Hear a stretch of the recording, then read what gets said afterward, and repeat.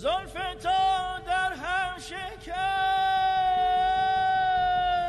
توبه و پیمان من، زلف تو در هم شکست توبه و پیمان من، آخ توبه و پیمان من.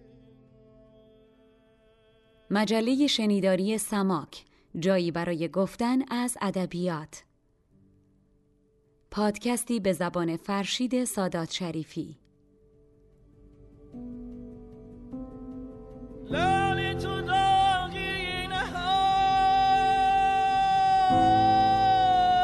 بر دل بریان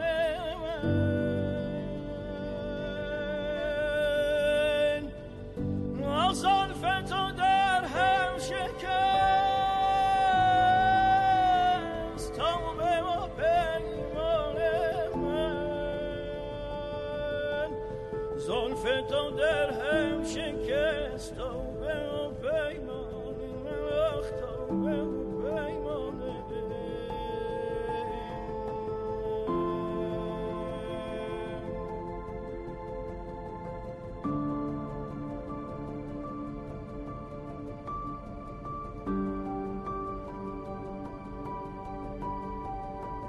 شد دل بیچاره خون چاره دل هم تو ساز، زن که تو دانی که چیست بر دل بریان من، زن که تو دانی که چیست بر دل بریان من، آخ بر دل بریان من.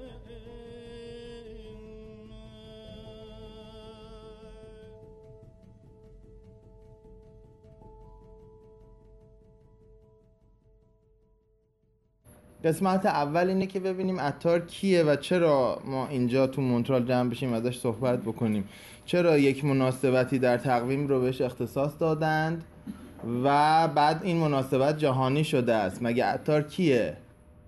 وقتی که از ادبیات فارسی و شعر کهن فارسی صحبت میشه 4 نفر تثبیت شده هستند، فردوسی و سعدی و حافظ و مولوی.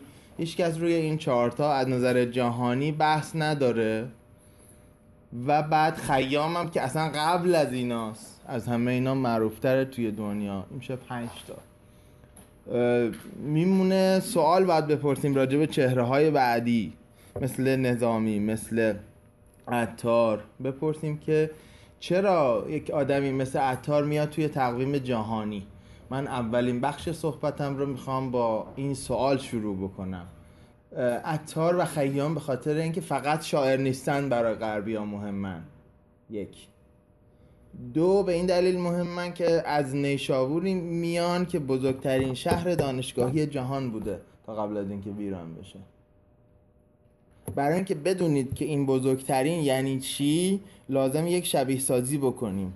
فکر نمی کنم هیچ کدوم از این شهرهای بوستون و نیویورک و هر جای دیگه توی این آمریکای شمالی بخواید تصور بکنید، بخواید انگلیس رو تصور بکنید، کمبریج، آکسفورد، هر جای دیگه، فکر نمی کنم 2000 تا مؤسسه آموزشی درش وجود داشته باشه همزمان. حتی کالج‌ها هم حساب کنید. 2000 خیلی عدد بزرگیه. در صورتی که در نیشابور 2000 تا مدرسه ثبت شده داشتیم تا روزی که مغول‌ها حمله کردن. یک تعجب بزرگه برای غربی‌ها که چطور ممکنه همچین چیزی. بعد نیشابور بزرگترین شهر تمدن اسلامی نیست، یعنی شما اندازه اون بغدادم دارید، بصره رو هم دارید، بلخ رو هم دارید، بخارا رو هم دارید، سمرقند هم دارید، یعنی یکی دوتا نیست، بلکه ابعاد ماجرا بیاد دستون که چقدر مهمه. بعد در یک دوره یه مقدار جدیدتر شیراز رو دارید، اینا اصلا باستانی هن اینا. بعد و خیلی ابعاد ماجرا بزرگی.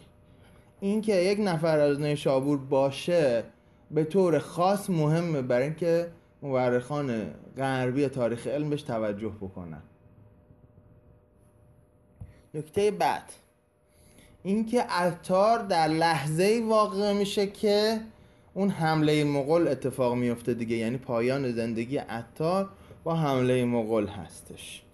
خب پس قرار گرفتن توی اون بزنگاه تاریخی هم باز یه بهانه دیگر است که عطار جذاب باشه برای بزرگواران. دلیل چهارم اینه که عطار بیشترین اثر رو روی مولانا داشته و غرب اون مولانایی رو که البته میشناسه به نام رومی میدونه که از عطار خیلی تأثیر گرفته، در نتیجه عطار براش جذاب. دلیل ششم ممکنه به نظرتون خنده‌دار باشه ولی دلیل الفباییه. وقتی دانشنامه می‌نویسن تا بخواد بیاد برسه به حافظ و برسه به رومی و برسه به مولانا و برسه به صنایع خیلی طول میکشه. عطار اوله، بعد لیتریچر خیلی راجبش تولید شده. خب این 6 تا دلیل رو حتی اگر نمیخواید بپذیرید به عنوان فرضیه بذارید یه گوشه ذهنتون بعداً بررسیش بکنید. پس ما داریم راجع به یک شاعری صحبت میکنیم که جهانیه، فعلا روز جهانی براش دارن، امروز هم هست. دقیقاً ما امروز جمع شدیم که راجبش صحبت بکنیم. به برنامه به عبارت دیگر ویژه خوش آمدید. من عنایت فانی هستم. این بار در این برنامه 2 مهمان دارم. مهمان هایی که اگرچه در ایران متولد نشدند ولی 10 ساله که دلشان برای ایران تپیده و در کوچه پس کوچه های فرهنگ ایرانی در جستجوی ارزش هایی بودند و هستند که به نظر آنها فقط به ایران تعلق نداره بلکه متعلق به جهانه. جین و لئونارد لویسون که زمانی در امریکا دانشجوی هنر بودند بیش از 40 سال پیش در جستجوی شعر و ادب و موسیقی و فرهنگ ایرانی به شیراز رفتند و حالا هزاران کیلومتر دور از اون شهر اینجا در دهی در 100 کیلومتری لندن و در این خانه که زمانی کلیسای ده بوده ایرانی کوچک برای خود ساختند. مهمان نوازی یکی از آداب این خانه شیفتگان فرهنگ ایرانی است.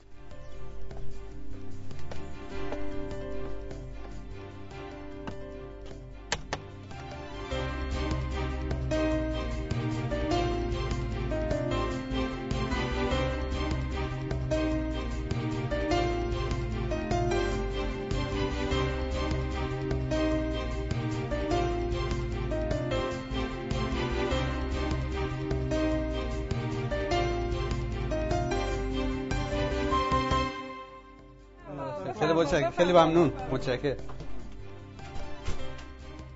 جین و لئونارد لویسون خیلی خوش آمدید به برنامه به بار دیگر ویژه.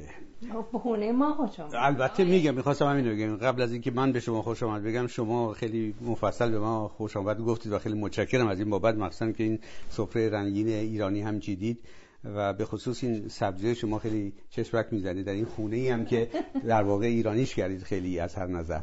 از دکوراسیون این سبزی خونه خودتونه؟ بله بله، مال باغچه است. آها، چیا هستن؟ این یه خود مرزه هست و تلخون و ریحون و نعنا و بعد خب اینجا که خب تره نداره اما خب چایبس به جای تره و اینا خب مال باغچه، یه باغچه کوچولو. بله، زیتون پرورده‌تون هم که به هر حال خیلی ممنونم از شما.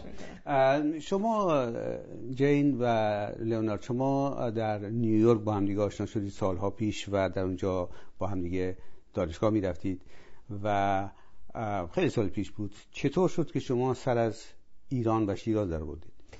خب ما هم موقع که دانشجو بودیم شعرهای فارسی به ترجمه انگلیسی مولانا و حافظ و اینا رو خونده بودیم و بعد اون زمانی بود، محیطی بود که خب همه میرفتن شرق، از آمریکا را میافتادن میرفتن شرق.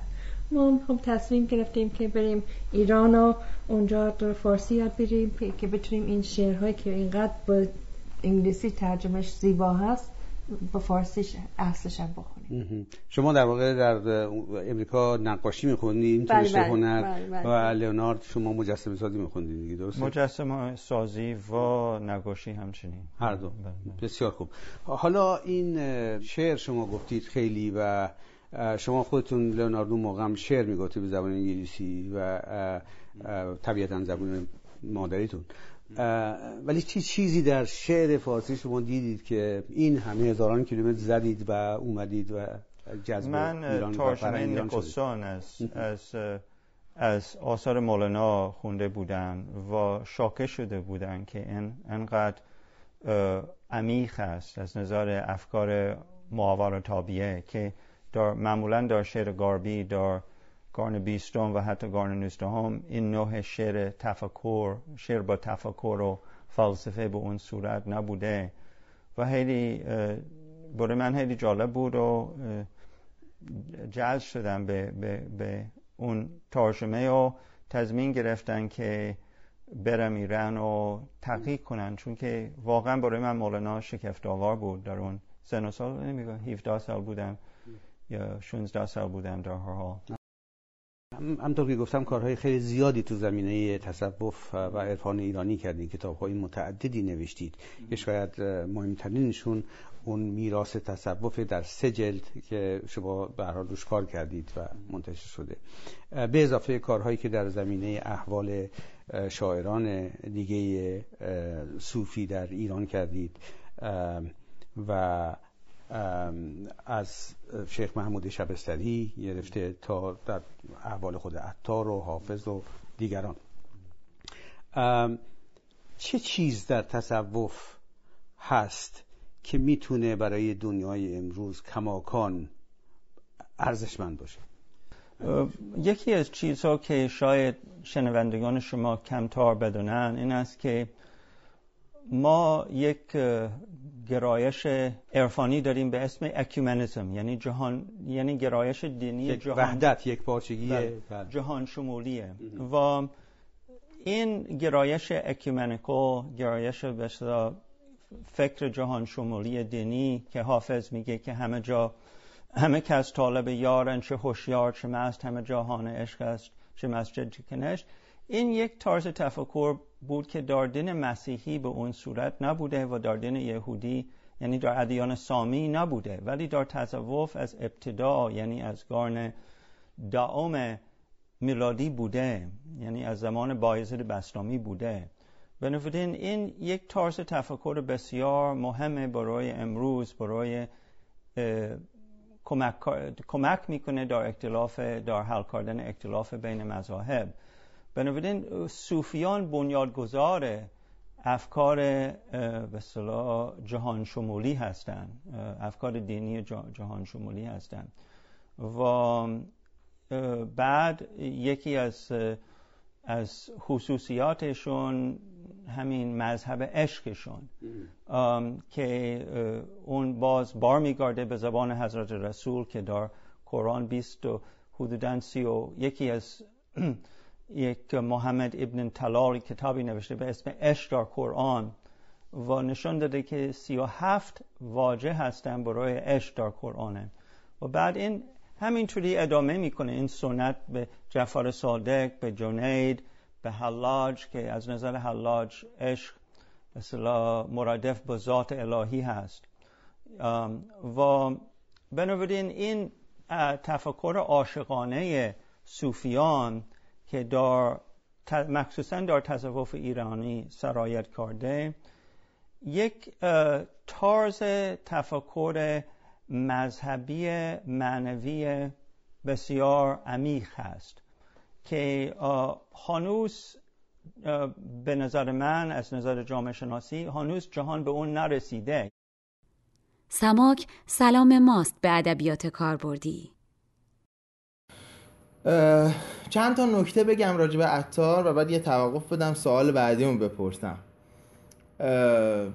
نکته اول این که عطار تقریبا بیشترین حجم قصه راجبش ساخته شده، راجع به زندگیش، راجع به آثارش، هر اتفاقی شما فکر بکنید، تا این که وقتی که اون سرباز مغول ایشون رو اسیر کرد چی شد که سرشو زد و بعد که سرشو زد عطار سرشو زد زیر بغل اومد نشست یه جایی و مثنوی بی سرنامه را سرود، بعد جان به جان آفرین تسلیم کرد.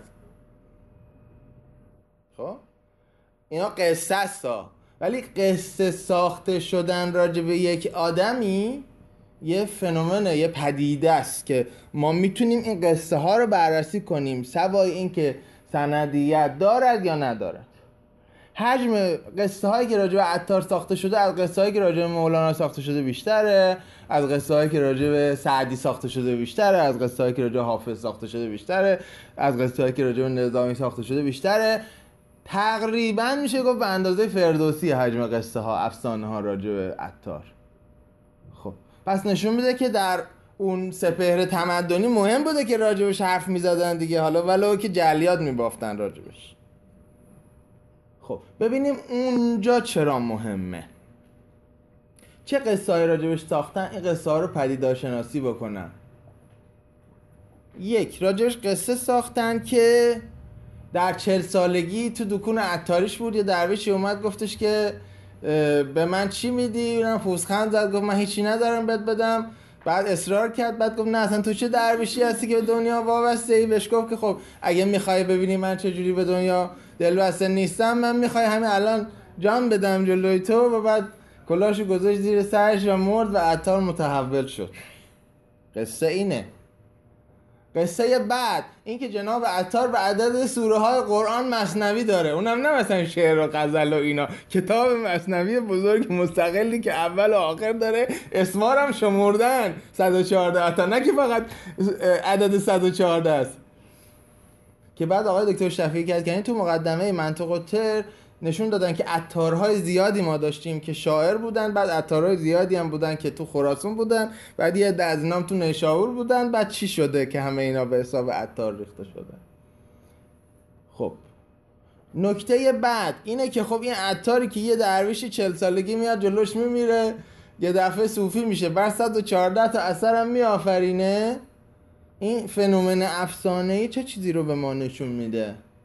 سوال دوم من اینجاست. به همین دوتا افسانه توجه کنیم. 40 سالگی متحول شدن و شدن شیخ فریدالدین عطار نیشابوری که مولوی رو مثلا پرورده با آثارش، و دو اینکه 114 تا اثر داشته، سه در ادامهش دیگه خیلی اغراق‌آمیزه، سه اینکه لحظه هم که سرش از تنش جدا کردن اومده خلاص نشسته شعر گفته و بعد جان به جان آفرین تصمیم کرد. این سه تا رو میذاریم کنار هم، چه پدیده‌ای از توش در میاد؟ به چه المانایی توجه میکردن سازنده‌های این افسانه ها؟ من یکیشو میگم، یکیش 40 سالگیه. الان من دوستان که زودتر اومده دیدن که نامجو اینجاست، بعد تعجب میکردن که نامجو چیه، بعد نامجو آخر راجع به 40 سالگی اخیراً که کتاب داده. بعد من مثلا می‌خواستم این پدیدار 40 سالگی رو با هم دیگه صحبت بکنم. یه عنصری که توی این افسانه 40 سالگیه، فرهنگی که 40 سالگی براش مهمه، حالا اهمیت خوبه یا بده، درسته غلطه کار ندارم، صحبت میکنم راجعش. یکیش اینه که کثرت کار داشتنه، یکیش متحول شدن ناگهانیه. من سه تاشو گفتم دیگه. چی به نظرتون میاد شما توی این قصه ها؟ چیز دیگه به نظرتون میاد اضافه بکنیم؟ حدود 10 تا المانه. همین سه تا قصه. چی شد؟ عارف شد، چند تا کتاب داره، آخر عمرش چی شد؟ کمک کنی؟ آقا محمود شما که خوندی مقاله رو بگو. که عطار چه تصویری ازش هست تو ذهن عامه مردم؟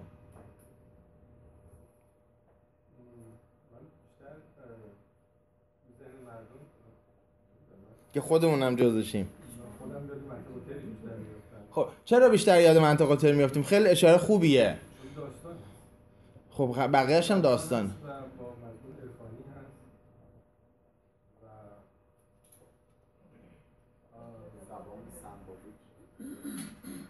خب ببینید از اون 114 تا چیزی که بهش نسبت دادن، 110 تاش قالبش فریم استوریه. فریم استوری یعنی شما یک قالب بزرگ داری، یه داستان اصلی داری، بعد داستان‌های دیگه میاد تو دل این. 4 تاش فریم استوری نیست، یعنی قصه میره جلو، مثنوی تا تموم میشه. و بعد جالبه مهمترین مثنوی عرفانی زبان فارسی و نه اصلا مهمترین مثنوی زبان فارسی که تحت تاثیر مستقیم عطاره که مثنوی معنوی مولانا باشه، فریم استوری نیست. این هم نکته است، حالا من میگم چرا نیست. ولی ویژگی بعدی اینه، حالا از اشاره دوستان استفاده بکنم، ویژگی بعدی اینه که تمام این چیزا که نسبت میدن، از جمله همون بی سرنامه، یه پلات اصلی ساده وجود داره که بقیه قصه ها میاد به این وصل میشه. گویی که این ساختار ذهنی اصلی در ذهن سازندگان این قصه ها هم بوده دیگه. که انقدر براشون مهم بوده که عطار از 4 تا مثنوی مسلمش 3 تاش، از اون 114 تا 110 تاش اون شکلیه، براشون انقدر عزیز شده مهم شده.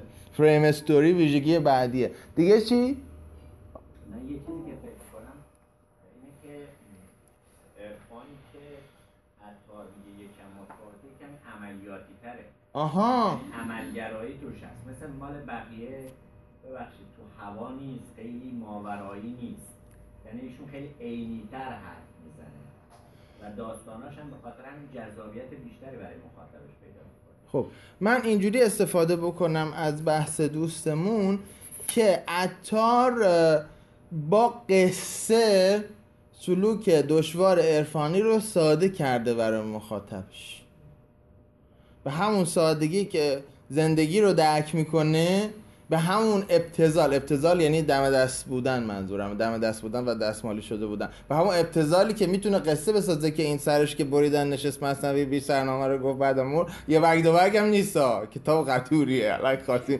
کتاب خونه ها ببینی.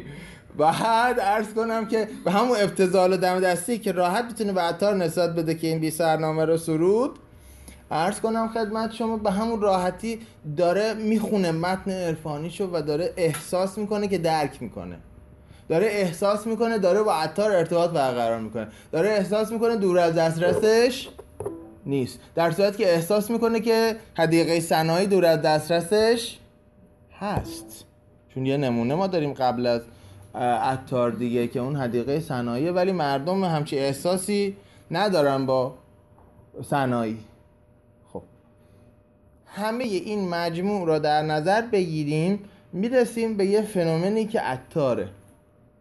من توی قسمت اول صحبتم قبل از اینکه بخوام آنتراک بدم و این بحث رو میخوام مطرح بکنم که عطار حالا چی هست. یعنی شما اگر منابع رو دنبال بکنید، منابع دست اول رو دنبال بکنید، جدیدترین تحقیقات رو دنبال بکنید، راجع به عطار به چی میرسید؟ اولا عطار بیگمان بین 60 تا 90 سال عمر کرده. یعنی محاسبه انقدر دقیق هست. 30 سال برای تذکره هایی که گم شدن و نیست و آدم هایی که انقدر دورن ضریب خطای زیادی نیست. یعنی میدونیم که نزدیک 100 سال نبوده، میدونیم که کمتر از 60 سال هم نبوده، میدونیم تا لحظه آخری که زندگی میکرده سالم بوده، روپا بوده، داروخانه‌شو داشته، شعرشو میگفته، میدونیم که خانقاه نداشته برعکس مولوی و خیلی های دیگه، و میدونیم که تعداد زیادی اثر داشته که اینها رو از بین برده. خودش میگه که به حرق و غسل، بعضی ها آتیش زدم، بعضی ها انداختم تو آب. خب نکته بعد، ببخشید چرا این کاری کرده؟ برای اینکه آدم واقع بین و منصفی بوده. برای اینکه آدم موندگار بشه باید مقدار خیلی بیشتر از اون چیزی که میده دست مردم بریزه دور. تمام شاعرای خوب، نویسنده‌های خوب اینجوری هست. اون شاعرای متوسط هم که هرچی گفتن رو نگه میدارن. تو دوره معاصر هم همینه. اونایی که 5000 6000 صفحه شعر و داستان دارن هیچ کی نمیخونه دیگه. ماکسیمومش شاملوه که اونم خیلی احترامش واجبه، مثلا 1000 صفحه دیگه برامون گذاشته. اینه که این سختگیر بودن، این که آدم اولین داور کار خودش باشه، خیلی به نظر من اتفاقا خیلی مهمه و خیلی هم با زیست جهان مدرن سازگاره. یعنی این یکی از چیزهایی که من دلم میخواد بعداً به این غربی‌ها بگم و بگیم که آقا اضافه کنید به اون دلایلی که دوست دارید به عطار توجه بکنید، این کنش مدرنش هم هست. نه حتما کمالگرا بوده به این معنی که برنامه داشته برای اینکه چجوری در ذهن مخاطبش ماندگار بشه.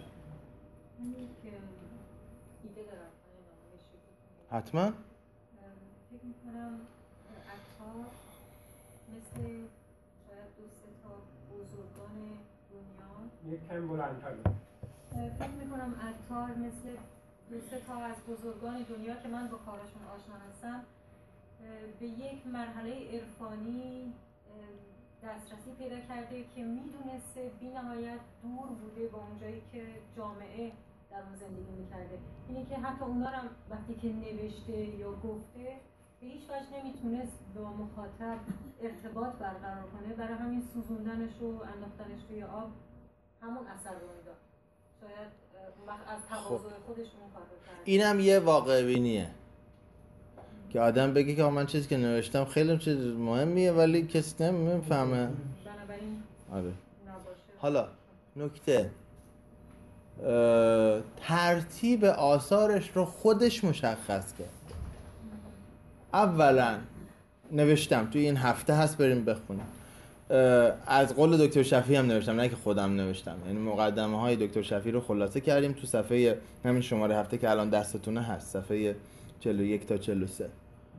عطار 6 اثر دارد مسلم.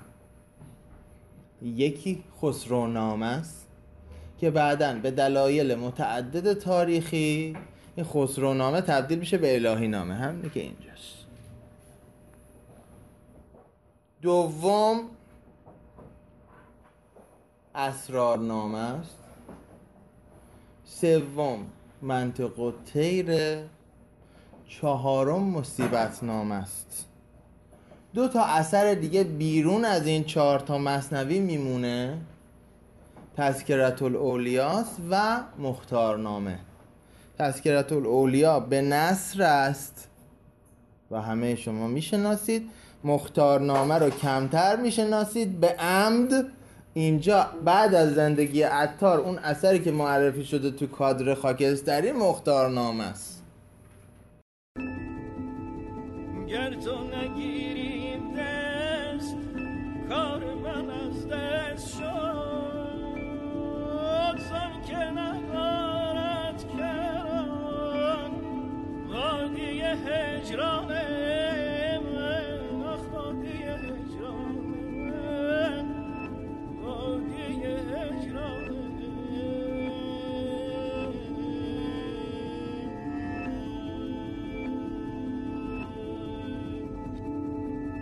هم نظری کن زلوره تا دل درمانده، دل درمانده که به پایان رسد راه بیابان من، راه بیابان من.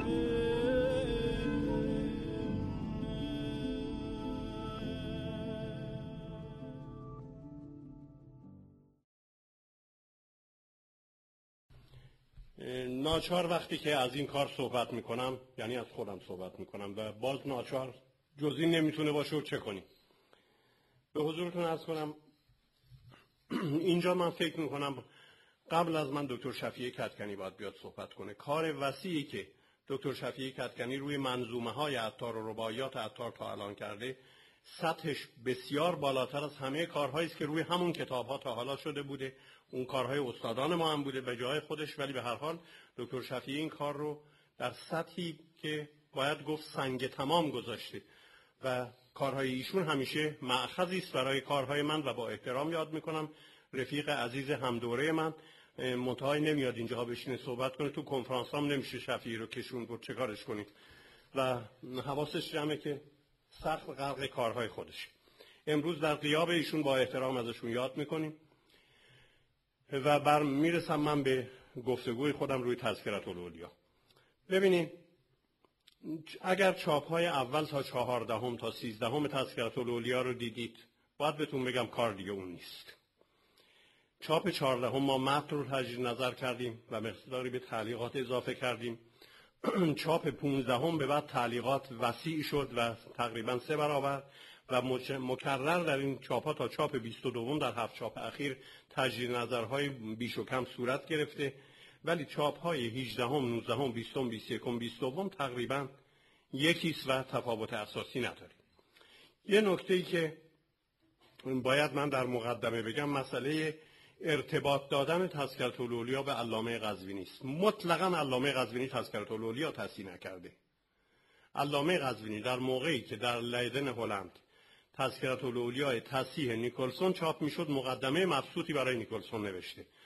یکی از کتاب فروش‌های تهران همونها رو برداشته، با غلط‌های بسیار زیاد حروف چینی کرده و تذکرة الاولیاء به نام تصحیح علامه قزوینی عرضه کرده. مطلقاً کار علامه قزوینی نیست و اون مقدمه کار نیکلسون هم پرغلط چاپ شده.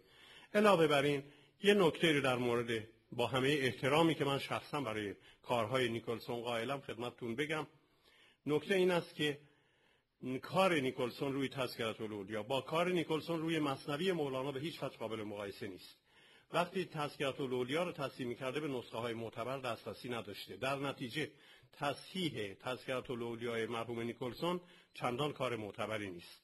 متاسفانه ما به اسمای فرنگی علاقه داریم. الان من می‌بینم بسیاری از کارها در میاد عبارتی که از تذکرة الاولیاء نقل میشه درسته ولی مطابق نیکلسون نیست. چرا؟ برای اینکه میرن از اینجا عبارت رو برمی‌دارن، بعد دلشون میخواد اسم فرنگی بیارن، چه کنیم؟ اون زیر اسم نیکلسون رو میذارن، اون صفحه‌ای که اونجا ممکنه این جمله توش باشه میارن. این کار جووناست، اب نداره و من هیچ ایرادی بگیرم، هیچ عقده‌ای هم ندارم که کسی اسم منو جای بیاره یا نه، ولی من اسم همه اونایی که کار کردن میارم. توی همین تجدید نظری که در تذکرة الاولیاء در این 7 چاپ اخیر کردم، من متوجه شدم بسیاری از چیزایی که به استاد بزرگ بسیار مورد احترام من بدیعالزمان فروزانفر استناد کردم، حرفا عوض شده. کی عوض کرده؟ شفیع کدکنی. اون هست به نکته های تازه‌ای رسیده. تمام مقدمه ها رو من از نو نوشتم برای اینکه اون چیزایی که دکتر شفیعی در آورده بود اونها رو بیارم توی این مقدمه ها و با کمال خلوص باید بگم سپاسگزارم از شفیعی که این مواد رو به دست من رسونده با چاپ کتاب ها. بنابراین این که کسی از کار من نقل بکنه واقعا هیچ نه قصه دارم میکنه نه شادم میکنه. من این کارا رو میفرستم توی جامعه. اگه برای مردم راهگشایی کرده باشم خوشحالم. اگه کسی هم برداشت به اسم خودش هم چاپ کرد باز اهمیت نمیدن، چون که خیلی کارا میبینم خیلی جاها عین عبارات من میره تو کتابای دیگران بدون اینکه اشاره کنن که این کار من بوده و این نوشته منه. اینا رو باز اینجام عقده خالی نمیکنم که میگم، فقط بهتون میگم من از سال 1359 که از همه دانشگاه‌های ایران کشیدم کنار، برنامه‌م این بوده که دانشگاه هم رو به خونه‌ها بفرستم و خوشبختانه عده بیشماری که هیچ کدومشون رو نمیشناسم در این دانشگاه رو باز نگه داشتم. کاری که روی مثنوی کردم، کار مجددی که روی تذکرة الاولیاء کردم، کاری که روی غزل‌های حافظ کردم و کاری که روی نقد و شرح قصاید خاقانی کردم، اینا رفته تو خونه‌های مردم استفاده میکنن. معتقدم جواب سوالاشون رو میدم، خوشحالم. بیش از این هم انتظاری ندارم. حتی مسئله این که چند بار چاپ بشه، من چند بار از علی اصغر علمی یا اردشیر زوار حق و تالیف بگیرم هم مطرح نیست. اغلب سعی میکنم قیمت کتابا بیاد پایین و من اگر چیزی نگیرم بهتر. به هر حال سال 1342 دومین سال تحصیل من در دانشگاه تهران در دوره دکتری زبان و ادبیات فارسی بود. هر کدوم از ما یکی از شهادتنامه‌های ما از 10 شهادتنامه دوره دکتری اون روزها که 10 درس بود، یکی از شهادتنامه‌ها که در واقع بعد گفت تمام دوره دکتری در اون خلاصه میشه و اون بود شهادتنامه متون فارسی بود زیر نظر استاد بدیعالزمان فروزانفر. استاد روزهای پنجشنبه به ما مثنوی رو درس میدادن و من این کلاس رو تا موقعی که دانشیار دانشگاه بودم صبح پنجشنبه سر کلاس بودم. روزهای سه‌شنبه متون دیگر رو دانشجویان میخوندن و رفع اشکال میکردن. اونجا یک سوال داشتن میپرسیدن. از جمله 8 متنی که من به دستور استاد انتخاب کرده بودم خاقانی بود و تذکرة الاولیاء عطار و حافظ و تعدادی دیگر. تذکرة الاولیاء که به دست من رسید همون بود که به اسم علامه قزوینی در اومده بود و من اون روزها نمیدونستم حتی که تصحیح علامه قزوینی نیست و در واقع چاپ پرغلطی از کار نیکلسون. غلط‌هایی توش دیدم. به استاد گفتم که قربون بسیاری از این جمله ها رو نمیشه فهمید چیه. خیلی با احترامیشون از آقای مینوی یاد کرد و گفت نسخه هایی رو که جناب آقای مینوی از ترکیه آوردن برو ببین. رفتم به کتابخونه مرکزی دانشگاه و تعدادی از این نسخه های عکس برداری شده آقای مینوی رو که از کشورهای ترکیه و مصر و اینها آورده بودن دیدم. وقتی گذاشتم کنار اون نسخه و رفتم خود چاپ نیکلسون از کتابخونه دانشکده ادبیات گرفتم گذاشتم کنارش، دیدم بسیاری از اشتباهات متن نیکلسون در اون نسخه، به خصوص نسخه 692 هجری که مال کتابخونه پیرهدای ترکیه است. با این حل میشه قضیه و عبارات غلط نقل شده.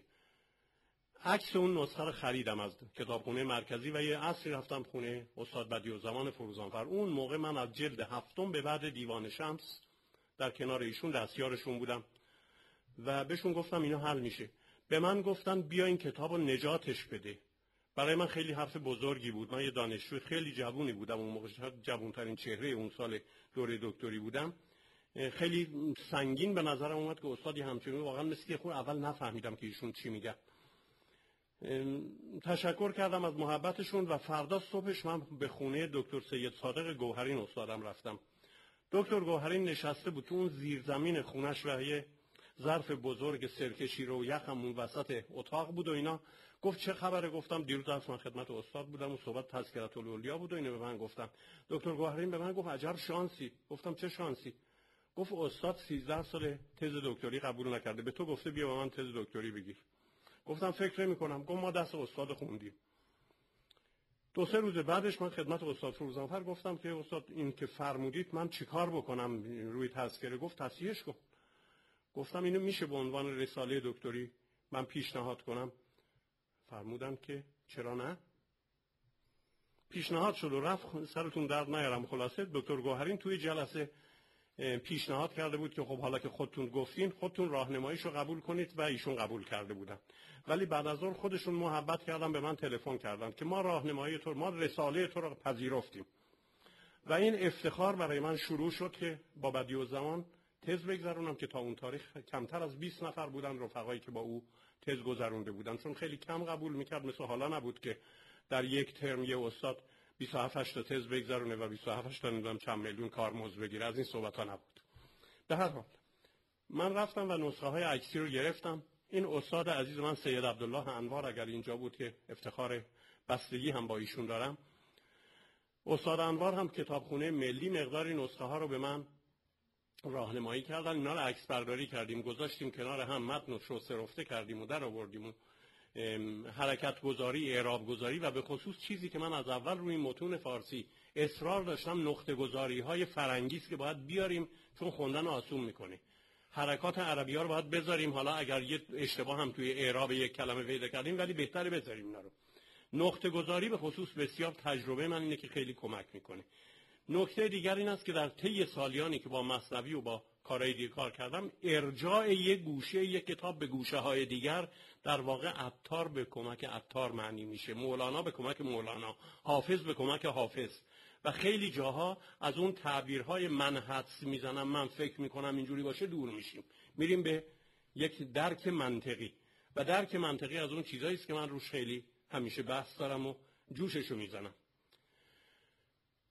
خلاصه ای از این کاری که عرضه شده و در واقع از کار عطار دیگه نباید گفت از کار من. تذکرة الاولیا 72 باب دارد، 73 باب هم ندارد. هرچه رفقا تلاش بکنن که اون 25 باب یا 26 باب آخر که اضافه شده به عنوان ذکر متأخران از عطار تا اواخر قرن دهم تا اواخر قرن نهم چنین چیزی وجود نداره. میرین توی فهرست خود عطار در مقدمش وقتی اسم میاره به حلاج ختم میکنه. 72 تا موضوع بیشتر نداره تذکرة الاولیا و خود عطار هم صحبتی از اون بقیه نمیکنه. میریم دنبال این که چرا این کتاب اسمش تذکرة الاولیاه. از نظر عطار اولیا به معنی شیخ خانقاه نیست. عطار با امام صادق شروع میکنه و در اونجایی که شرح حال امام صادق رو میخواد بنویسه میگه از اهل بیت اون کسی که بیشتر سخن طریقت گفته صادقه و من از تمام اهل بیت یکی رو میگم که یکی مثل 12 و احتیاج ندارم دیگه بگیم. حالا بریم آخر تعلیم این زمائم، آخر این پیوست ها، امام محمد باقر پدر امام جعفر صادق چرا اومده و چه باب ضعیفی و چقدر پرغلط و چقدر آشفته. بنابراین وقتی نگاه میکنیم یه آدمی، یه کاتب بازار، یه وراق، یه چیزای دیگری که به نظرش رسیده آخر یه نسخه اضافه کرده و اونم در اون نسخه ها بیشتر خط دیگری است. ببخشید. از نظر عطار اولیا یعنی همه مردان راه خدا و نه صوفیان. حالا بعد میرسیم به مسئله ارتباط دادن خود عطار به مکتب‌های تصوف و نمیدونم شیخ خانقاه براش درست کردن و اینها به جای خودش. امام صادق امام ششم شیعیان، ابو حنیفه پایه‌گذار مذهب حنفی، شافعی پایه‌گذار مذهب شافعی، احمد حنبل پایه‌گذار مذهب حنبلی، اینا کجاشون صوفیان؟ عطار اینا رو جزو اولیا میدونه، یعنی مردان راه حق. به این دلیل من وقتی این کتاب رو توی زبون فارسی میخوام ازش یاد کنم میگم یادنامه مردان خدا. و بسیاری از صوفیانی هم که در این کتاب مطرحن اینا خانقاهی نبودن. وقتی نگاه میکنیم خانقاهشون جایی پیدا نمیکنیم. این یکی با اون یکی آشنا بوده، از اون یاد گرفته، بله میشه گفت مرید اون بوده، ولی مرید به اون معنی که رفته باشه اونجا ببخشید نمیدونم خانقاه رو جارو زده باشه، دوشک پیر رو نمیدونم تمیز کرده باشه برده باشه تو آفتاب انداخته باشه، از این صحبت ها نیست. مرید یعنی استفاده کرده، ازش چیز یاد گرفته، حرفش گوش داده. در مورد 25 باب پیوست عرض کردم با توجه به اینکه فهرست خود عطار 72 تاست و تا اواخر قرن نهم، یعنی تا سالیان درازی بعد از عطار، هیچ خبری از این بابها توی نسخه ها نیست و این بابها هیچ تناسب منظمی هم که به صورت یک تعریف مدون باشه نداره. یک فصل بسیار درازی، یک فصل خیلی گذراست. و امام محمد باقر رو که آورده میگه اون آدمی که اینو جمع کرده میگه برای به حسن ختام در واقع ما این کارو کردیم. نسخه ای که اساس کار من بوده نسخه سال 692 74 سال بعد از قتل عطار. بعد میرسم به مسئله سال مرگ عطار و خدمتتون توضیحاتی که باید بدم میدم. این نسخه را آقای مینوی، استاد مینوی عکس برداری کرده بود. نسخه بسیار شسته رفته است و در واقع اونو من اساس قرار دادم. بعد نسخه 701 کتابخونه ملی رو که باز نسخه دقیق و معتبری است کنار اون گذاشتم. نسخه هایی از متفرق و یا نیمه هایی که به نسخه های ناقصی که باز در کتابخونه ملی و جاهای دیگه پیدا میکرد گاه گاه به اونا مراجعه کردم. یک متن شسته رفته در آوردم، اعراب گذاری، حرکت گذاری و نقطه گذاری کردم و اون سالها به عنوان تز دکتری عرضه کردم خدمت استاد فروزانفر، استاد دکتر معین و 3 عضو دیگر ژوری که دکتر مینوچهر، دکتر خطیبی و دکتر گوهرین بودن.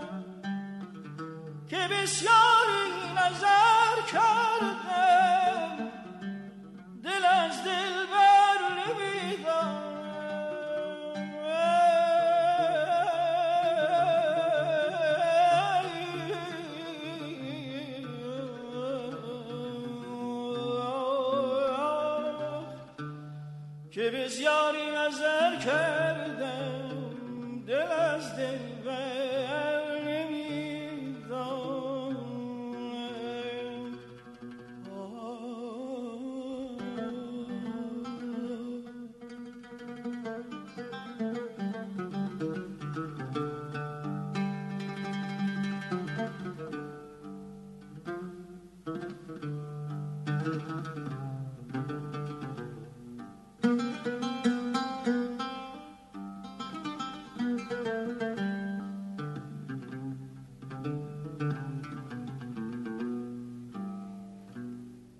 درباره این که عطار خیلی مثل مدرنای امروزی فکر میکرده، خیلی جلوتر از زمان خودش بوده. عطار اولین شاعری است که از بین رباعیات خودش گزیده موضوعی ترتیب میده. مختارنامه یعنی برگزیده، یعنی چندین هزار رباعی داشته، باز از بین اونام ریخته بیرون، انتخاب کرده و دسته‌بندی موضوعی داره. برای من این دسته‌بندی موضوعی داشتنه مسئله است و جالبه که همه تو فضای عرفانیه ولی دسته‌بندی موضوعی داره. موضوعات همونجوری که دوستان حد زدن و فرضیه پردازی کردن که عرفانش زمینیه و دستیابه، موضوعات چیزای فلسفی مثل وحدت وجود و وحدت شهود و وحدت در کثرت و کثرت در وحدت و این بحثای فلسفی پیچیده ابن عربی و مولوی و اینا نیست. بحثای خیلی ساده است، شک، یقین و همه چیزای دیگه که تک تک کلماتشو بخونه 90% میشناسید، دارید در زندگی روزمره‌تون به کار میبرید. منتها مفاهیم عرفانی هم هستن که عطار رباعیاتشو بر اون اساس دسته‌بندی کرده. خب پس 6 تا اثر داره عطار. ترتیب تاریخیش هم اون 4 تایی که معلوم بود عرض کردم خدمت شما. به نظر من می آید که می توان اینجوری گفت بر اساس محتوای این 4 تا مثنوی که ترتیبش رو خود عطار مشخص کرده. الهی نامه، متشکرم، زینب هم میتونه یه رب دیگه آماده باشه. الهی نامه قصه ای ترین کتاب عطاره. یعنی کسی اگر به قصه منظوم علاقه داشته باشه بیش از اون که به عرفان علاقه داشته باشه و باید بگه که یکی از اینا رو به من بده، من الهی نامه رو بشه.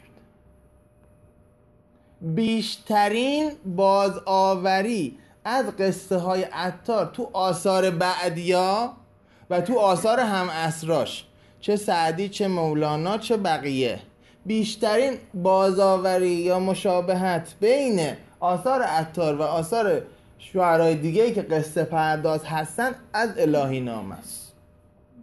یک کتابی من نوشتم در 16 سالگی، هم صحبت رندان، که همین مآخذ قصص و تمثیلات عطار رو بررسی کرده و اونجا به جدول نشون دادن که بیشترین ارجاع به الهی نامه است تو بعدیا.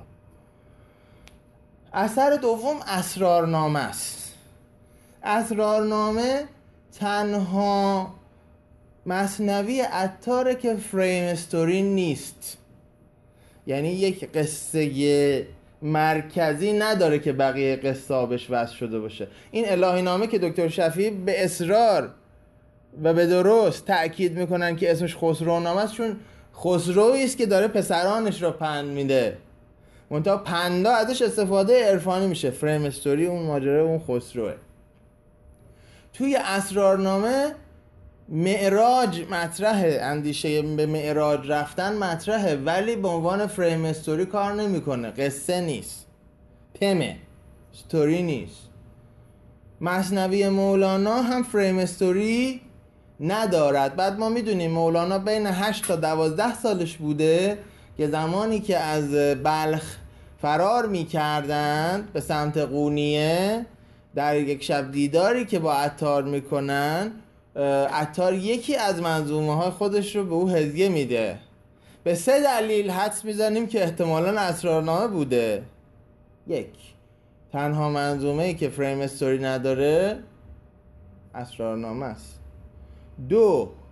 این که کم حجم ترین منظومه عطاره و احتمالاً دادنش به یه بچه کوچیک خیلی راحت تر چیزی بوده که اینی که الان چاپ شده حجمش چقدره، حالا نسخه چقدر میشده با اون کاغذای قطور.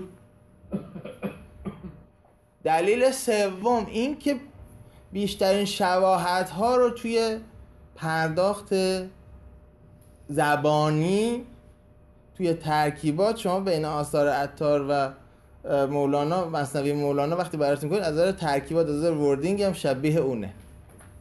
نشون میده که آدم هر چی تو بچگی بخونه بعداً مومنتومه، حتی اگه مولانا باشه. به این 3 دلیل ما حدس میزنیم که به اغلب احتمال اصلی ترین کتابی که مولانا پیش چشم داشته و از بچگی اگر هدیه گرفته از عطار هدیه گرفته اسرارنامه باشه، منظومه دوم. منطق و تر چرا انقدر معروف میشه؟ منطق و تر برای من و شماست. یه تفاوتی که با الهی نامه و با اسرارنامه داره اینه که نه مخاطبش کسیه که خیلی اهل عرفان نیست، نه مخاطبش کسیه که اتفاقا نقطه مقابل، چون اسرارنامه اون برای اکسترمومه خیلی عرفانیه و توش قصه کمتره.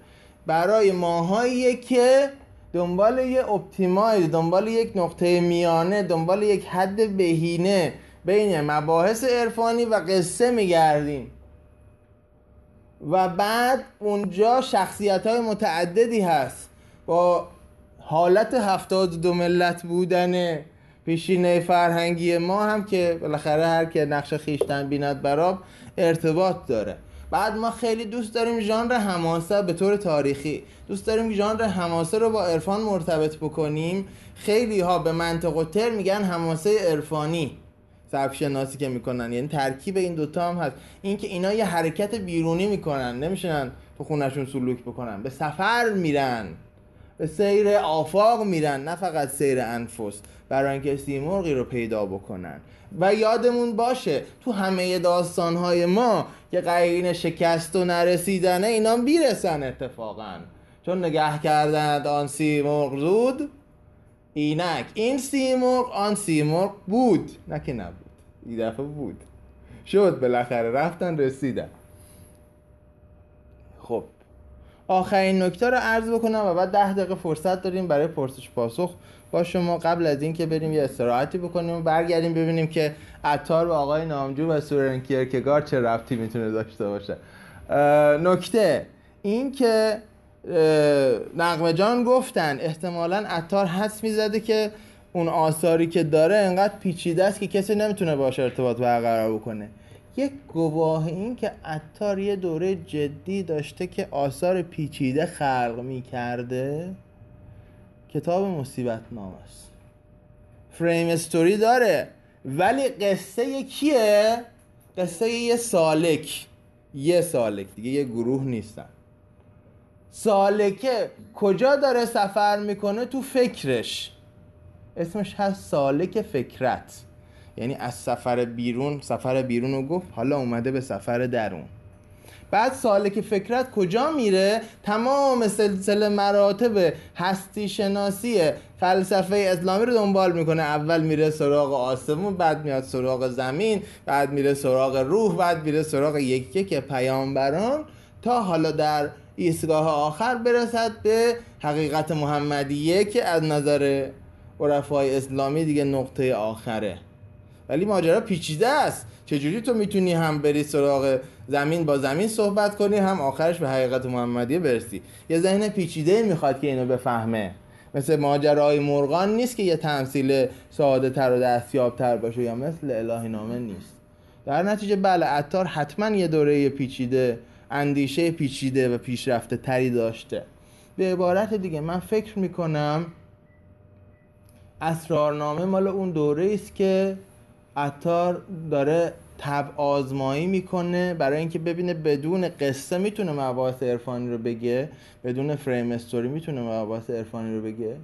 قبلش الهی نامه رو گفته که خیلی ساده از پادشاهان ظاهر شروع میکنه و بعد ازش نتیجه عرفانی میگیره. یادمون بیاد کلیله و دمنم همینه. کلیله و دمنم ظاهرش این که فابله، ولی داره به حاکم کم تربیت یا بی تربیت زمان خودش داره حرف میزنه، یه چیز آشناییست. و بعد از این دوتا که میگذره میرسه به بهینه ترین نقطه و اوج کار خودش، و به قول کنایه‌ای که تو ادبیات فارسی هست، واسطة العقد، اون گوهر وسط گردنبند که ارزشمندترینه، که منطق و تیره. و بعد نهایتا میگه که خب حالا ما همه این کارا رو که کردیم، اون چیزی که برای دل خودمون یا برای سالک سطح بالاتر میخوایم بگیم توی مصیبت نامه بگیم و بگذاریم.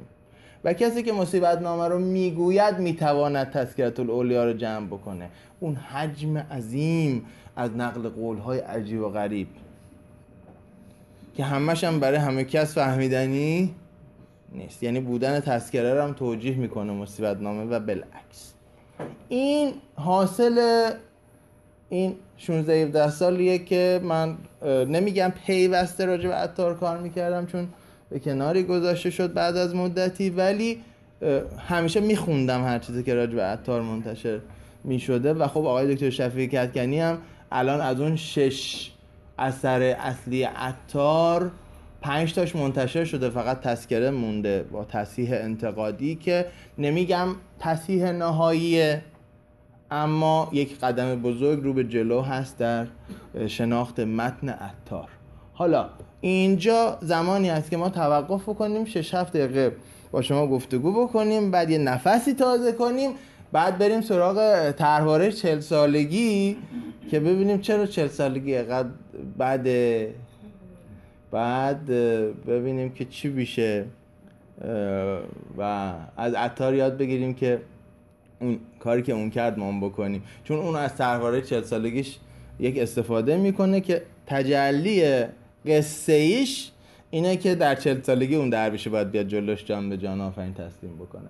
خب ولی قبل از اینکه برسیم به قصه 40 سالگی، اول راجع به این قسمت اول اگه گفتگویی هست من در خدمت. یک سوال دارم راجع به الهینامه که اصلش خسرونامه هست و حدس میزنم دلیل این که شده الهینامه برای اینکه اولین دو کلمش اینه الهینامه می‌نویسن به این و چرا شده الهینامه و عوض یعنی چرا ما برمیگردیم به اون چیزی که بوده، چرا به این گیر افتادیم که الهینامه شده؟ خب اولا اینکه تحول ایدئولوژیک رو نشون میده که وقتی که مثلا این اتفاق درباره فردوسی هم میفته، وقتی شاعران محل توجه هستن تو متنشون تصرف میشه. یه نشانه این که مردم بلافاصله از عصر سعدی و نه 4 قرن 5 قرن بعد بوستان رو میخوندن اینه که بسیاری از ابیاتش که نمیفهمیدن تصرف کردن. مثلا بوده به نام خدایی که جان آفرید، سخن گفتن اندر زبان آفرید، کردنش به نام خداوند جان آفرین. تصرفه، نصفش مال فردوسیه نصفش ساخته مردمه. نشون میده متنی بوده در دسترس مردم. حالا نمیگیم همه مردم، این یه متنی بوده که توی خانقاه ها و صوفیان و کسانی که تمایلات عرفانی داشتن میخوندن. حتی سعدی هم، چون بالاخره هست مشابهت های بین مثلا بوستان و الهینامه. نکته بسیار مهمی که وجود داره این است که وقتی که میان عوضش میکنن مردم، ما بیشتر از اون که بتونیم این متن رو بشناسیم اون عوض کننده رو میتونیم بشناسیم دیگه. یعنی این تغییر دادن از خسرونامه به الهینامه نشانگر جامعه است که از همه چیز بخواد یه تحویل الهی بکنه، ولو اینکه قصه یه پادشاهی باشه. کما اینکه شما وقتی که حافظ به سعی مثلا شاملو رو میبینید، حافظ به روایت احمد شاملو، اون حافظ نیست، اون شاملوه. صلاح کار کجا و من خراب کجا، فقط شاملو میتونه بخونه صلاح کار. اون شاملوی که ترکیب میسازه این دوتا رو به چسبونه هم ترکیب بسازه. پس اینا ارزش شناخت فرهنگ اون جامعه داره. فردوسی که بزرگان دین رو ستایش میکنه در شاهنامه ولی رنگ تشیع نداره، بعد نسخه میاد جلو رنگ تشیع پیدا میکنه. این نشان اون فرهنگه بیشتر از اون که نشان اون متن باشه. خب دیگه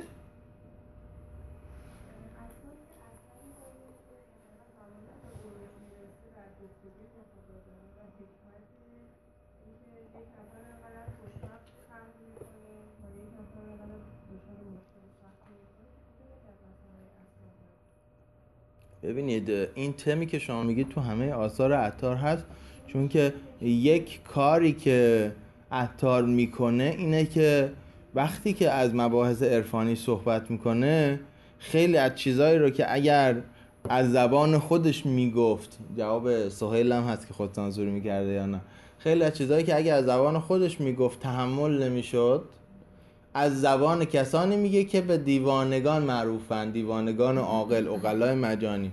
بعد این مدل مواجهه‌ای که شما می‌فرمایید با خدا توی همه آثار عطار هست و اصلا ما یک کتاب داریم راجع به احوالات اینا تو آثار عطار.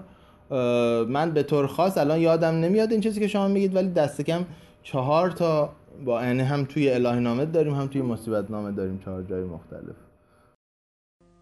از نام دارم که امشب مست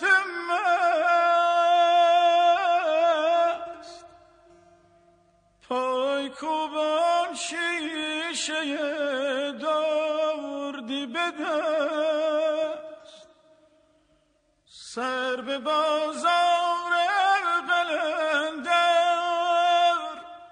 برنهم، پس به 1 ساعت ببازم هرچه هست، هرچه هست.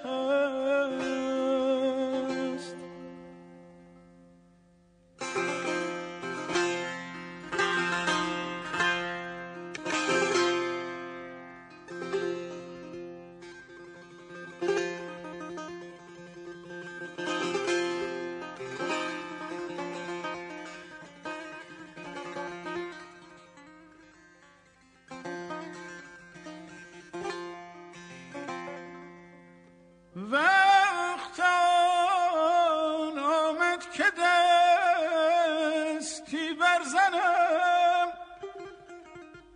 چند خواهم بود آخر پای بست، پای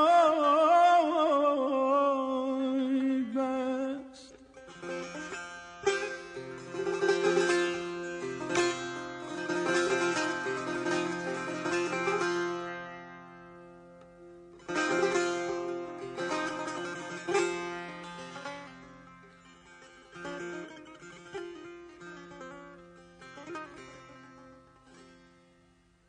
تا که از تصویر باشم رهنمای،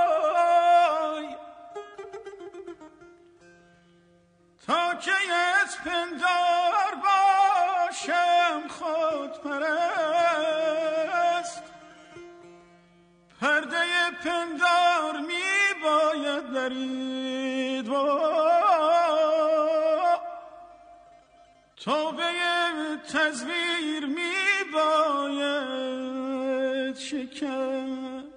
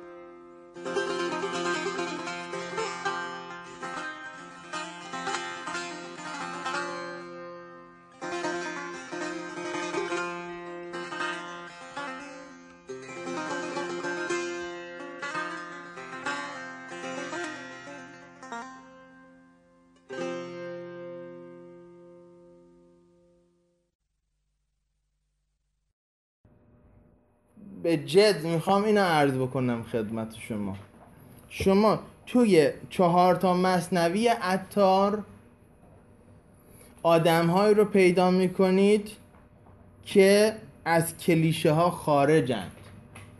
18 ساله 20 ساله ای رو پیدا میکنید که خام نیست، عارف هم نیست لزوما ولی به اون خامی نیست. 30 ساله ای رو پیدا میکنید که افسرده نیست. 40 ساله ای رو پیدا میکنید که خودش رو در پایان راه نمیبینه و پیرانی رو پیدا میکنید در هر دو معنی سن و پیر طریقت که آنچنان شگفت‌انگیز میبینند هستی رو که حتی اگه نخواهید مثل اونها نگاه بکنید در همون لحظه مواجه شدن با نگاهشون یه تأثیر بیواسطه میگیرید. برای همین تذکرة الاولیا مجموعه از سخنان درست و غلط که باید فیلترش کرد نیست، چون ما که نمیخوایم تاریخ اندیشه بنویسیم، سلوک عرفانی هم نمیخوایم بگم. من لااقل نمیخوام این دو تا کارو بکنم. چیه؟ تذکرة الاولیا یک منبع بی پایانه از تصاویر شگفت‌انگیز و نگاه‌های شگفت‌انگیز به دنیا که میتونه یه لحظه روز تو رو بسازه. به صحرا شدم عشق باریده بود. هیچ چیزی نمیخواد، هم یه جمله بس.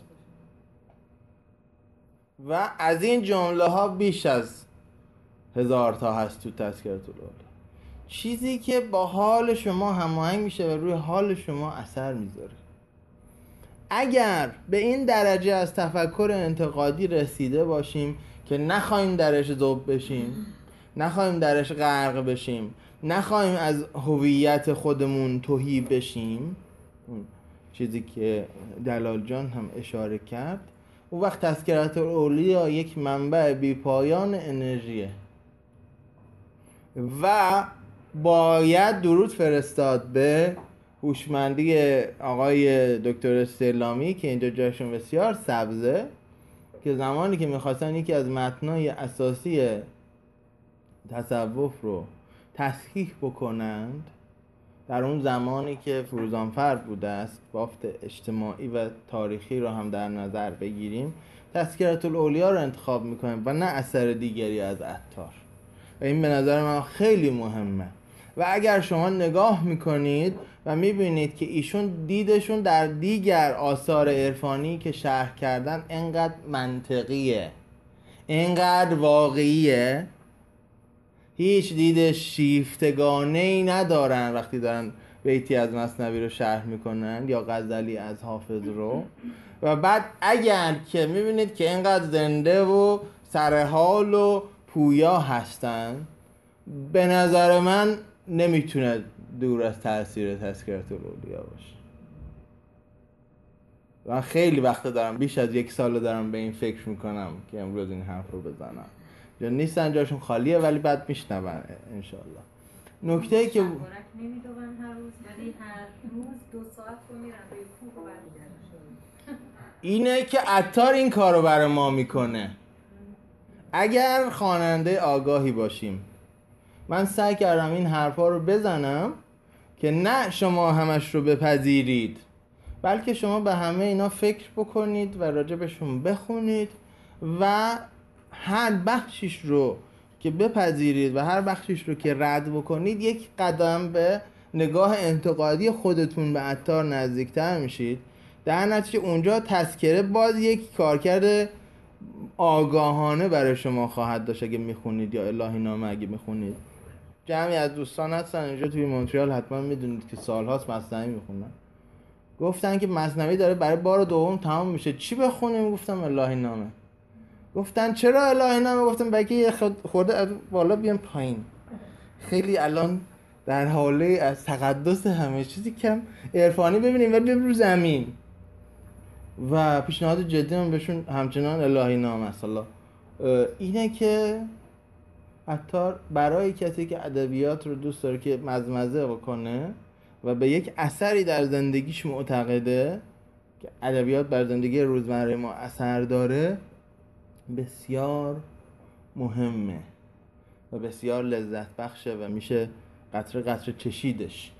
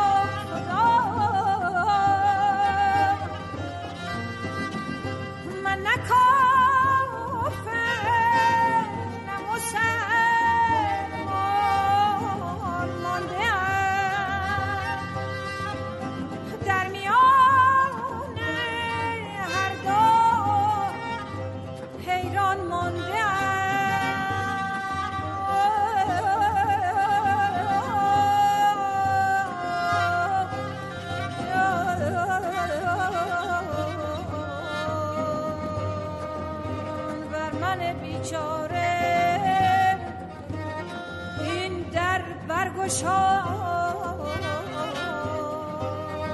بیز ره افتاده را راهی نما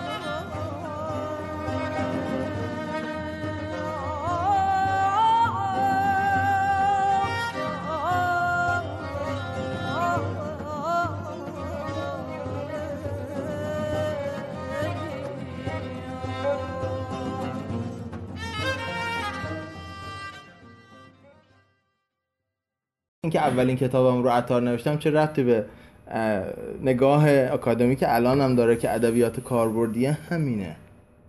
من وقتی که اون کتاب رو نوشتم با خیلی نگاه‌های ایدئولوژیک مواجه شدم. اکثرا از من می‌پرسیدن این چیزی که نوشتی حالا علیه تصوفه یا له تصوف؟ گفتم بابا هیچ کدوم نیست. من گفتم این قصه از کجا بوده قبل از عطار، بعد از عطار هم کجا رفته. من راجع به قصه ها صحبت کردم نه راجع به اندیشه‌ای که توشه. و بعد اومدیم در دانشگاه و دیدیم که بله اگه بخوای ادبیات عرفانی کار بکنی و اون نگاه سنتی رو داشته باشی، همون نگاهی که دکتر اسلامی ندارن و من ستایششون میکنم، خب میری توی این که خودت هم شبیه اونها بشی و من دلم نمیخواست شبیه اونها باشم و فکر کردم که خب برای که شبیه اونها نباشم باید چیکار کنم؟ باید تفکر انتقادی بخونم. برای که تفکر انتقادی بخونم باید چیکار کنم؟ باید فلسفه بخونم. کاربرد فلسفه تو ادبیات چیه؟ نظریه ادبیه، نظریه که به درد تو تاقچه نمیخوره، نظریه رو باید بیاری توی زندگی و شده این به در دیوار زدن هایی که میبینید و اسمشون میذارم ادبیات کاربردی. اینه که مدیون عطارم و مدیون فرار کردن از مثنوی هاش و تذکرة الاولیاش، رفتن به سمت یه جور دیگه دیدنش و برگشتن بهش بعد از سالها. مجله شنیداری سماک، جایی برای گفتن از ادبیات. پادکستی به زبان فرشید سادات شریفی. سماک سلام ماست به ادبیات کاربردی. پرسیدن که در نگرش مذهبی عطار نوعی رواداری مذهبی دیده می شود. خیلی جای من که با چه معیاری، در قیاس با کی، در قیاس با مثلا ابو سعید ابوالخیر از اسلافش یا ابن عربی از معاصراش، تولرانسی که در ابن عربی هست 1000 برابر بیشتر از عطار. حتی در اخلاقش ابو سعید ابوالخیر خیلی تولرانس بیشتری نسبت به عطار شد. عطار نمیخوام بگم آدم تنگ نظر عقب مونده‌ای بود، ولی به هر حال عطار یه پرنسیپ هایی رو پذیرفته بوده که اون پرنسیپ ها، ببین یه وقت آدم روشن فکره و هر سازی که بزنن میرسته، مخصوصا روشن فکر مشرق زمینی. شما حوزه ایمان و تجربه دینی سر و کار داری، اون چیزی که در درون شما بر شما فرمان روایی میکنه به عنوان ایمان، او به شما اجازه نمیده که هر لحظه هر تصمیمی خواستید بگیرید. نه، بنابراین عطار یه پرنسیپ هایی رو در مجموع پذیرفته که ما او رو در قیاس بسیاری از قدما ستایش میکنیم، احترام میگذاریم، ولی در قیاس با بعضی از همشهری های خودش، در قیاس با بعضی از معاصران خودش، او رو حتی میتونیم مورد انتقاد قرار بدیم. بنابراین این سطر اول این کاغذ که میگه در نگرش مذهبی عطار نوعی رواداری مذهبی دیده می شود، این خودش خیلی چیز داره، به اصطلاح مقوله به تشکیک از جهاتی درسته، از جهاتی. وقتی ابن عربی میگه که لقد کنت قبل الیوم انکر صاحبی اذا لم یکن دینی الی دینه داونی فاصبح قلبی قابلا کل صورت فمرأة از لامن و دیلا لرهبانی و دین به دین الحب النام توجهت رکائبه فالحب دینی و ایمانی. این خیلی تولرانسش بیشتر است از کسی که میگه کاف و کفر اینجا و حق المعرفه دوستر دارم ز فای فلسفه. برحال تنگ نظریه، هرچی میخواید اسمشه بگذارید، هیچ عیبی هم نیست. ببینید ما هممون حتی اگر خدایی هم در کار نباشه، اخلاقی هم در کار نباشه، هیچ پرنسیپ یونیورسالی هم که ما ازش تبعیت کنیم وجود نداشته باشه، ما یک مجموعه ای از حرکت‌های عصبی هستیم. این حرکت‌های عصبی وقتی بالانس میشه، به اصطلاح اعتدال پیدا میکنه، ما شاد میشیم. وقتی اختلال پیدا میکنه غمگین میشیم، مضطرب میشیم، آشفته میشیم. هر آدمی این مجموعه نظام عصبیش مثلا خدا و اخلاق و دین و همه رو می‌ریزیم دور. انسان رو به عنوان یک حیوان در نظر بگیریم. این حیوان سیستم عصبیش همه چیزش رو تنظیم می‌کنه، غمش، شادیش، امیدش، ناامیدیش، صورت‌ها و فرم‌هایی هستند که این سیستم عصبی به خودش میگیره. بنابراین وقتی صحبت اخلاق آمد، وقتی صحبت دین و تجربه دینی آمد، وقتی صحبت ایمان به غیب آمد و پذیرفتن پرنسیپ هایی که برخواسته از ایمان به غیب هست، هر آدمی یک اصولی رو ناچار در درون خودش داره و با هیچ کسی رو به خاطر این اصول و پرنسیپ های درونیش حق نداریم ملامتش کنیم. عطار یک آدم عرض کردم در قیاس با بعضی اسلافش، حالا عمر خیام باشه هم شهریش، ابو سعید ابوالخیر باشه که زنجیره ارادت عطار به ابو سعید متصل میشه.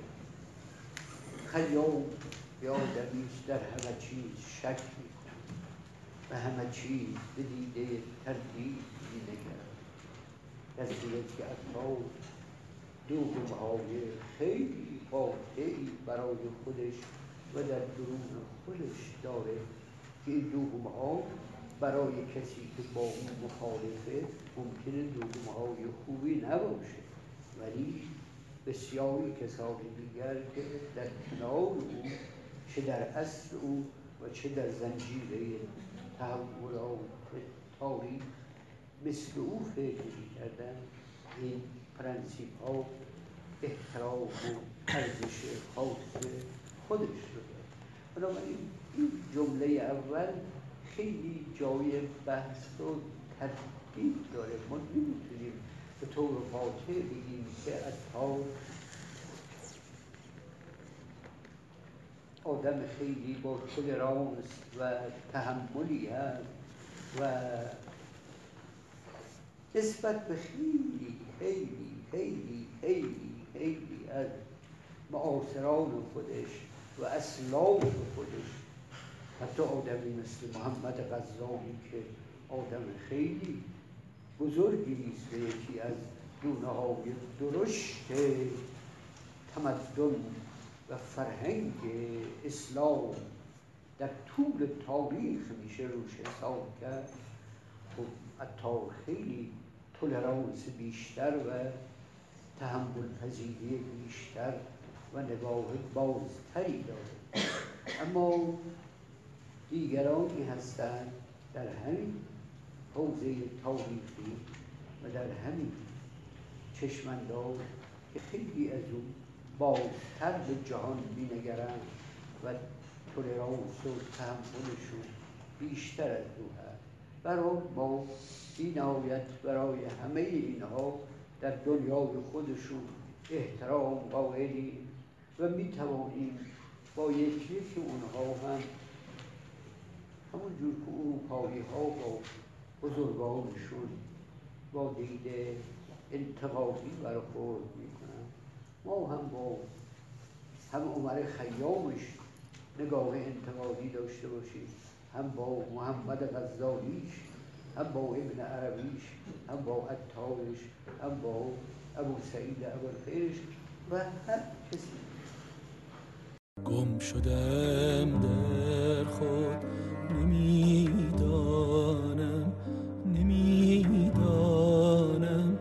نمیدانم کجا پیدا شدم.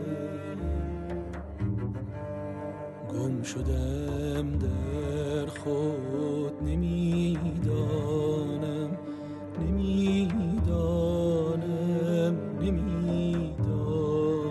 کجا پیدا شدم. قطره‌ای بودم ز دریا، غرق در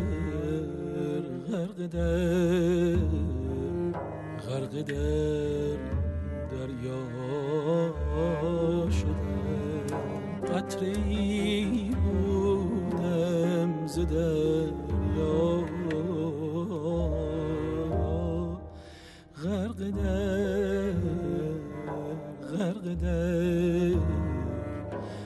در دریا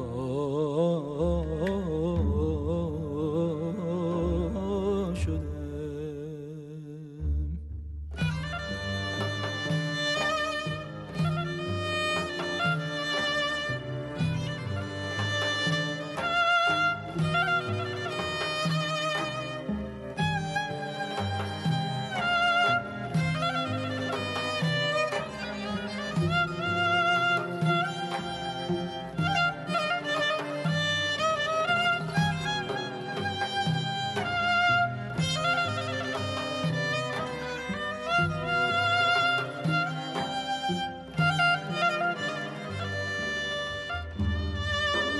مپرس از من سخن، زیرا که چون پروانه‌ای در فروغ شمع روی دوست ناپروا شدم.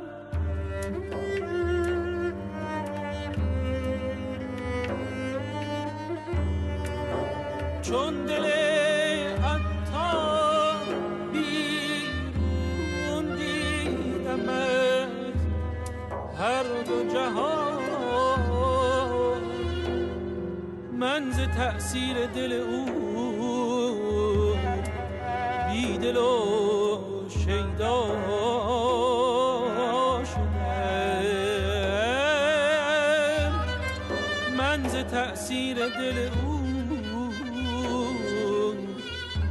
دل و شیدا شده.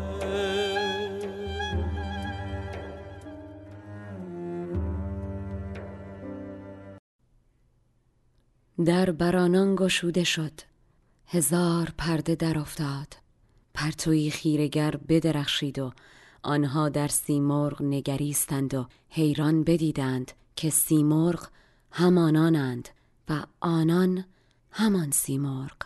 چون در سیمرغ نگریستند 30 مرغ بدیدند و چون در خیش نگریستند همان سیمرغ.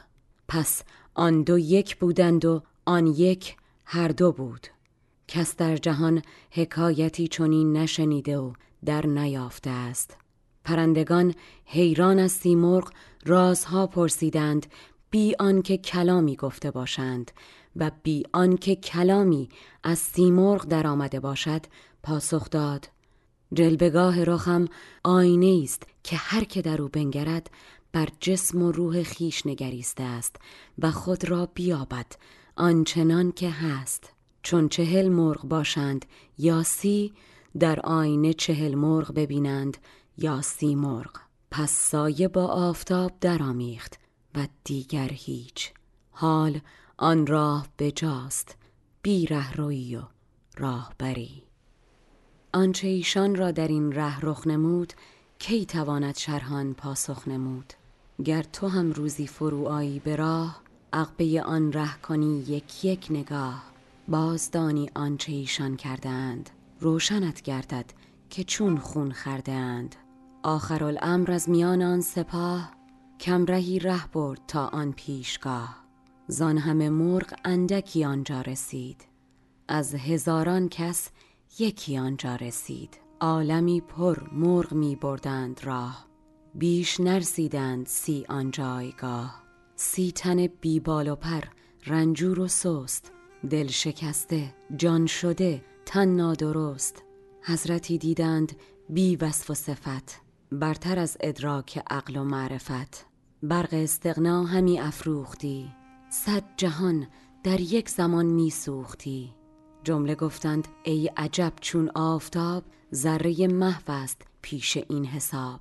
کی پدید آییم ما این جایگاه، ای دریغا رنج برده ما به راه. دل به کل از خیشتن برداشتیم، نیست زان دست این که ما پنداشتیم. محو می بودند و گم ناچیز هم، تا برآمد روزگاری نیز هم. آخر از پیشان عالی درگهی، چاوش عزت برآمد ناگهی. گفت هان ای قوم از شهر کید، در چنین منزلگه از بهر چید. چیست ای بی حاصلان نام شما، با کجا بوده است آرام شما. جمله گفتند آمدیم این جایگاه، تا بود سیمرغ ما را پادشاه. گفت آن چاووش کی سرگشتگان، همچو در خون دل آغشتگان. گر شما باشید و گر نه در جهان، اوست مطلق پادشاه جاودان. از شما آخر چه خیزد جز زحیر، باز پس گیرید ای مشتی حقیر. زان سخن هر یک چنان نومید شد، کان زمان چون مرده جاوید شد. جمله گفتند این معظم پادشاه، گر دهد ما را به خاری سر به راه. زو کسی را خاری هرگز نبود، ور بود زو خاری از عز نبود. چون نگه کردند آن سیمرغ زار، در خط آن رقعه پر اعتبار. هرچه ایشان کرده بودند آن همه، بود کرده نقش تا پایان همه. آن همه خود بود سخت این بود لیک، کان اسیران چون نگه کردند نیک. رفته بودند و طریقی ساخته، یوسف خود را به چاه انداخته. جان آن مرغان ز تشویر و حیا، شد حیای محض و جان شد توتیا. چون شدند از کل پاکان همه، یافتند از نور حضرت جان همه. باز از سر بنده نوجان شدند، باز از نوعی دگر حیران شدند. کرده و ناکرده دیرینشان، پاک گشت و محو گشت از سینشان. هم ز عکس روی سیمرغ جهان، چهره سیمرغ دیدند از جهان. چون نگه کردند آن سیمرغ زود، بیشک این سیمرغ آن سیمرغ بود.